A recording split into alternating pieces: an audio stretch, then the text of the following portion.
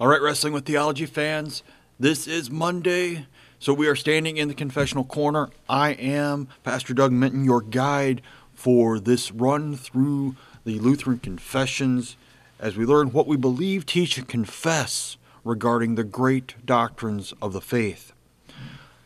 And for the rest of the month of January, we're going to be talking about something that doesn't seem like it ought to be a great thing of the faith. But truly, as we get into this article on the marriage of priests, we'll find out exactly how important this may be for you and for your congregation. So as we look at this, we look at the background, and we see that the Roman Church had gotten away with forcing celibacy on the priest, that they must be, to use their term, married to the church. Therefore, they should not have any external issues with having their family be a problem. So therefore, you must be single and celibate in order to be a good priest.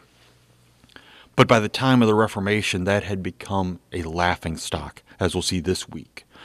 And really, the admonition from Paul to the teaching of demons being those who refuse marriage and those who demonize marriage coming true to life in this time, as we'll see over the next couple of weeks. But this week we look at exactly what we have in the filthy understanding of celibacy in the time of the Roman Church in 1530. To do that, we're going to look at the first 25 paragraphs of Article 23 of the Apology of the Augsburg Confession, which takes into account the introduction to the article and the problems that are there mainline, but then the first 4 issues that Melanchthon points out from the Reformers' teachings about this idea of permanent and perpetual celibacy. In spite of the great scandal about their filthy celibacy, the adversaries arrogantly defend pontifical law under the wicked and false excuse of the divine name. They even encourage the emperor and princess, to the disgrace and scandal of the Roman Empire, to not allow the marriage of priests. This is how they speak. Where in any history can one read of greater rudeness than this of the adversaries? We will review their arguments later. Now let the wise reader consider how shameful these good-for-nothing men are. They claim that marriages produce scandal and disgrace to the government, as though this public scandal of criminal and unnatural lust glowing among these very holy fathers were a great ornament to the church, while they pretend that they are curiae and live like bacchanals. Most things done with the greatest license by these men cannot even be named without a breach of modesty. These are their lusts, which they ask you to defend with your chaste right hand, Emperor Charles. Certain ancient predictions name you as the king of modest face, for the saying appears about you, one modest in face shall reign everywhere. Contrary to divine law, the law of the nations, and the canons of the councils, they ask you to break apart marriages, to punish innocent men horribly merely for the sake of marriage, to put priests to death, whom even barbarians reverently spare, to exile banished women and fatherless children. They bring such laws to you, most excellent and most chaste emperor, to which no barbarity, however monstrous and cruel, could lend its ear. But because disgrace or cruelty does not stain your character, we hope that you will deal with us mildly in this matter, especially when you have learned that we have the weightiest reasons for our belief taken from God's word, which the adversaries reject with the most silly and vain opinions. All right, the great scandal about their filthy celibacy. This is the great problem, is because while trying to avoid scandal in the public light, truly behind closed doors, it was a horrible, filthy scandal. They claim that marriages produce scandal and disgrace to the government.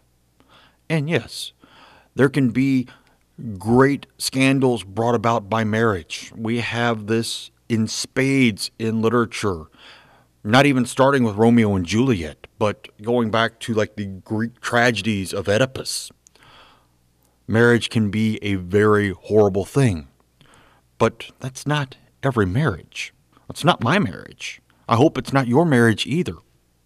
But because there are some bad marriages. Well, we have to get rid of them all because we can't have that in the church.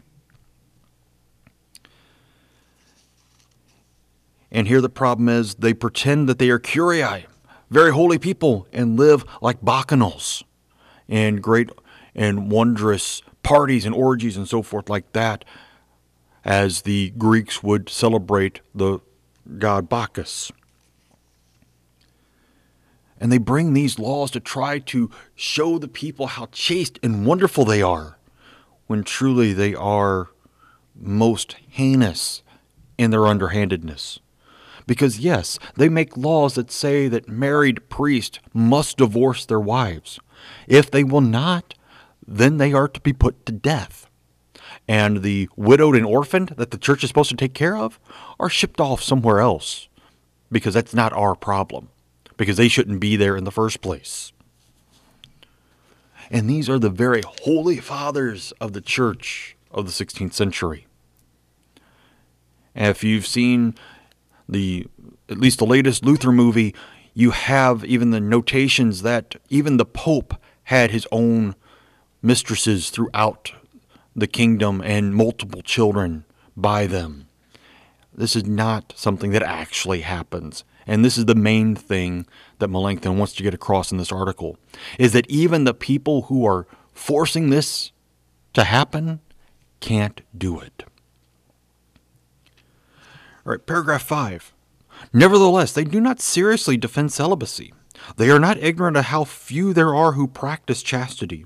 They create a counterfeit religion for their domain, which they think that celibacy helps. So we understand that Peter was right to advise that there will be false teachers among you who will secretly bring in destructive heresies. 2 Peter 2:1. The adversaries say, write, or do nothing truly, frankly, and candidly in this entire case. They actually argue only about the domain that they falsely think is in danger, and which they try hard to support with a wicked excuse of godliness. They don't defend celibacy. In the Confutation, it's not celibacy that they defend. It's the demonization of marriage that they bring forth. The fact that the people in the holy orders need to be above the normal people. Again, trying to create that difference between the religious societies and the common people, showing that the common people are more carnal, more sinful than those in the religious orders. They don't even bother to actually try to do it. They just say this is what is needed to make this distinction even greater. So paragraph 6, we finish up the introduction to this article.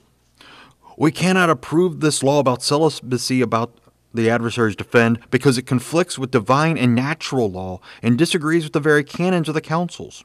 It is clearly superstitious and dangerous. It produces countless scandals, sins, and corruption of public morals. Our other disagreements need some discussion by the doctors, but in this matter, the subject is so clear to both parties that it requires no discussion. It only requires as judge a man who is honest and fears God. Although we defend the clear truth, the adversaries still have created certain reproaches for mocking our arguments. And simply put, in the end of the introduction, he says, this goes against natural law. This goes against natural human instinct. God wired us to be people who were in relationships, particularly the relationship of marriage. There are some who are equipped by God to be able to be celibate, to be chaste, and to be completely comfortable by themselves without marriage. But those are truly very few. So starting in paragraph 7, we get to the arguments for the marriage of priests. And we'll get through the first 4 of them this week. So paragraph 7 and 8. First, Genesis 1:28 teaches that people were created to be fruitful, and that one sex should desire the other in a proper way. We are not speaking about lustful desire, which is sin, but about that appetite that is in nature in its perfection. They call this physical love. This love of one sex for the other is truly a divine ordinance, but since this ordinance of God cannot be removed without an extraordinary work of God, it makes sense that statutes or vows cannot remove the right to contract marriage. The adversaries object to these arguments. They say that in the beginning, the commandment was given to populate the earth. Now that the earth has been populated, marriage is not commanded. See how wisely they judge? Human nature is so formed by God's word that it is fruitful not only in the beginning of creation, but as long as this nature of our bodies exist. Humanity is fruitful just as the earth becomes fruitful by the word. Let the earth sprout vegetation, plants yielding seed. Genesis 1:11. Because of this ordinance, the earth not only started to produce plants in the beginning, but as long as this natural order exists, the fields are covered every year. Therefore, just as human laws cannot change the nature of the earth, so without God's special work, neither vows nor a human law can change a human being's nature. All right, the first thing they do is, yes, Genesis 1, Genesis 2, in the beginning, God created marriage, but that was only because he wanted the earth to be populated. That was part of the be fruitful and multiply. Yes, but now that the earth has been populated, we don't need marriage anymore. We don't need people to bring about the next generation. That's one of the craziest things that, we've got 8 billion people on the earth now. We don't need to have any more marriage. We don't need to have any more children. We have enough. But eventually the generations die out. So then what? We have to then restart marriage before it gets too late? He goes back to day 3 as the earth is sprouting forth vegetation after the dry land appears and says it's still doing it. Even though the earth has been populated, the earth at one time was covered completely with plants and animals and all that, it still does it. So why is it that we can make marriage not happen? Because we can't change the fact that the ground does not yield crops. It just makes no sense. All right, paragraphs 9 through 13 are second argument for this marriage of priest. Second, because this creation or divine ordinance in humanity is a natural right, jurists have said wisely and correctly that the union of male and female belongs to natural right. Natural right is unchangeable. Therefore, the right to contract marriage must always remain. Where nature does not change, that ordinance which God gave nature does not change. It cannot be removed by human laws. Therefore, it is ridiculous for the adversaries to babble that marriage was commanded in the beginning, but is not now. This is the same as if they would say formerly, when people were born, they were born with gender. Now they are not. Formerly, when they were born, they brought with them natural right. Now they do not. No craftsman can produce anything more crafty than these foolish things. They were created to dodge a natural right. Therefore, let this point remain, that both Scripture teaches and the jurist says wisely, the union of male and female belongs to natural right. Furthermore, a natural right is truly a divine right because it is an ordinance divinely imprinted on nature. Because this right cannot be changed without an extraordinary work of God, the right to contract marriage remains. The natural desire of one sex for the other sex is an ordinance of God in nature, and for this reason is a right. Otherwise, why would both sexes have been created? As it has been said before, we are not speaking of lustful desires, which is sin, but of that desire called physical love. Lustful desire has not removed this physical love from nature, but inflames it, so that now physical love has greater need of a cure. Marriage is necessarily not only for the sake of procreation, but also as a cure. These things are clear and so well established that they cannot be disputed. The second reason continues from the first, that it is a natural thing. God created male and female to desire one another.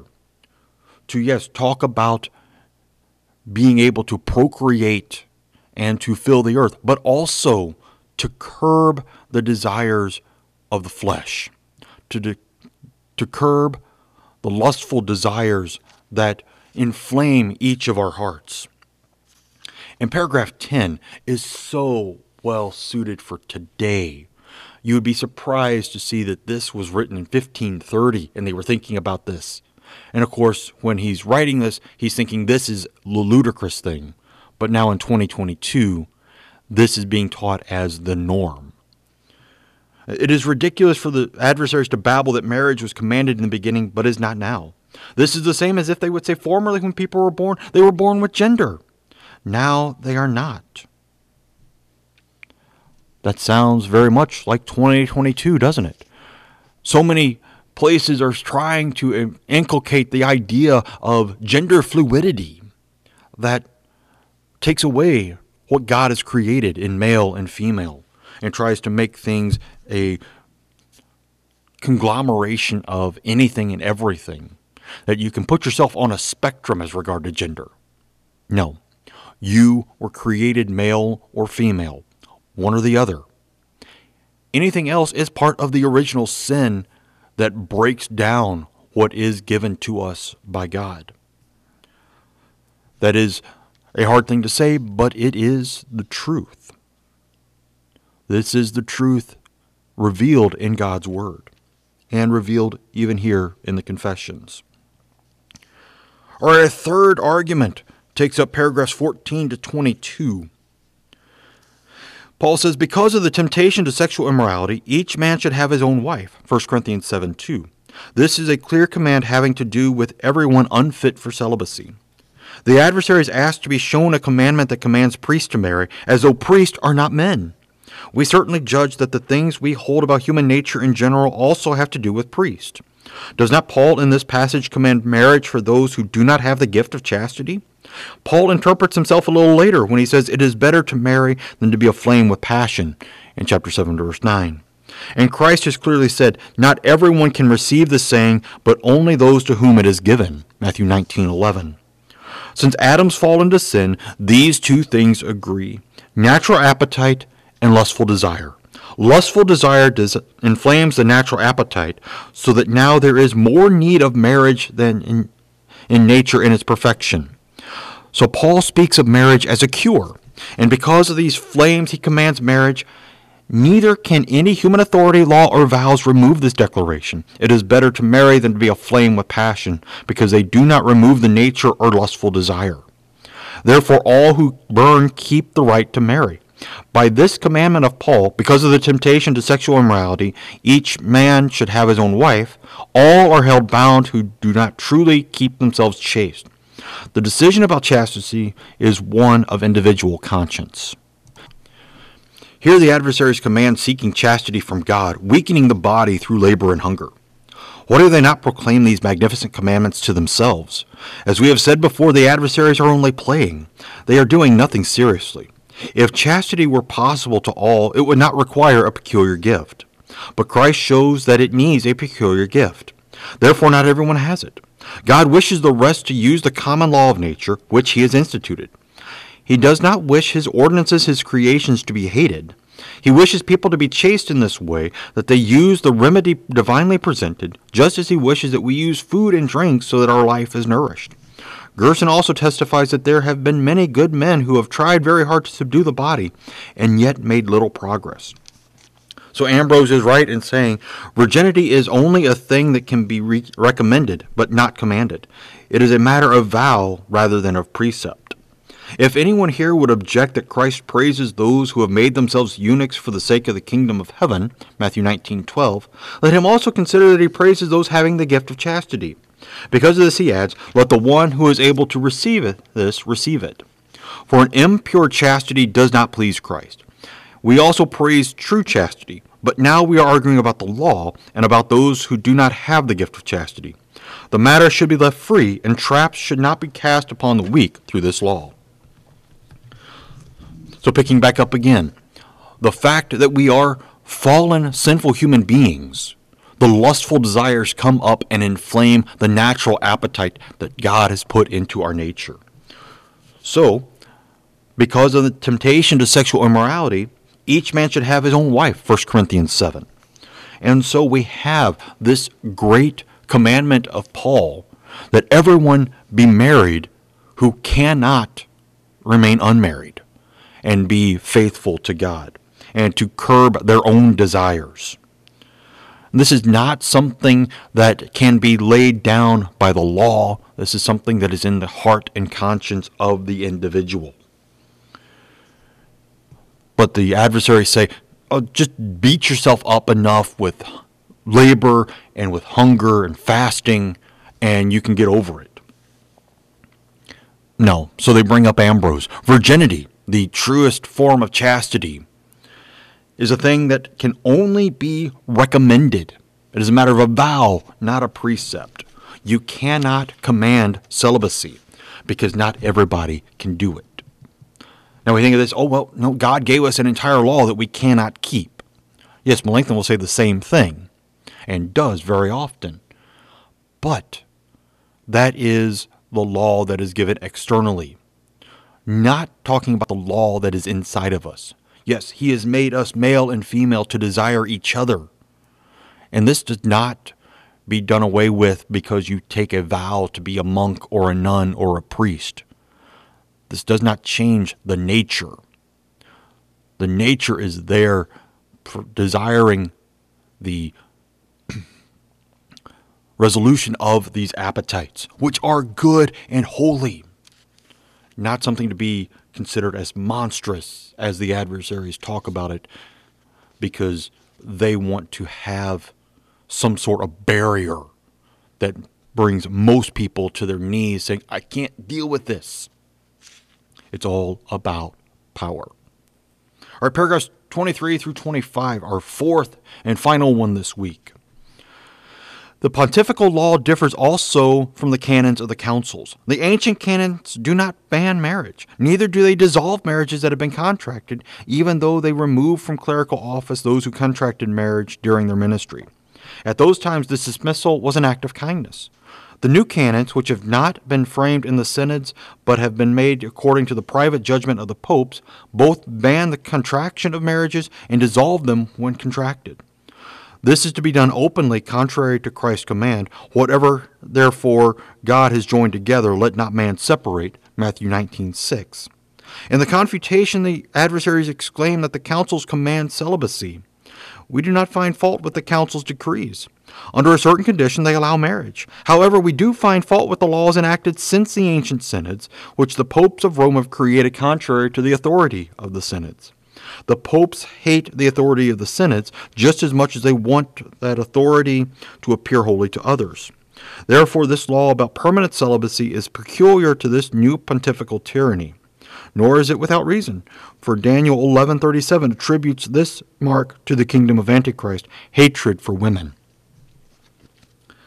So the law of the popes has made perpetual celibacy a thing, has made it commanded among the priests.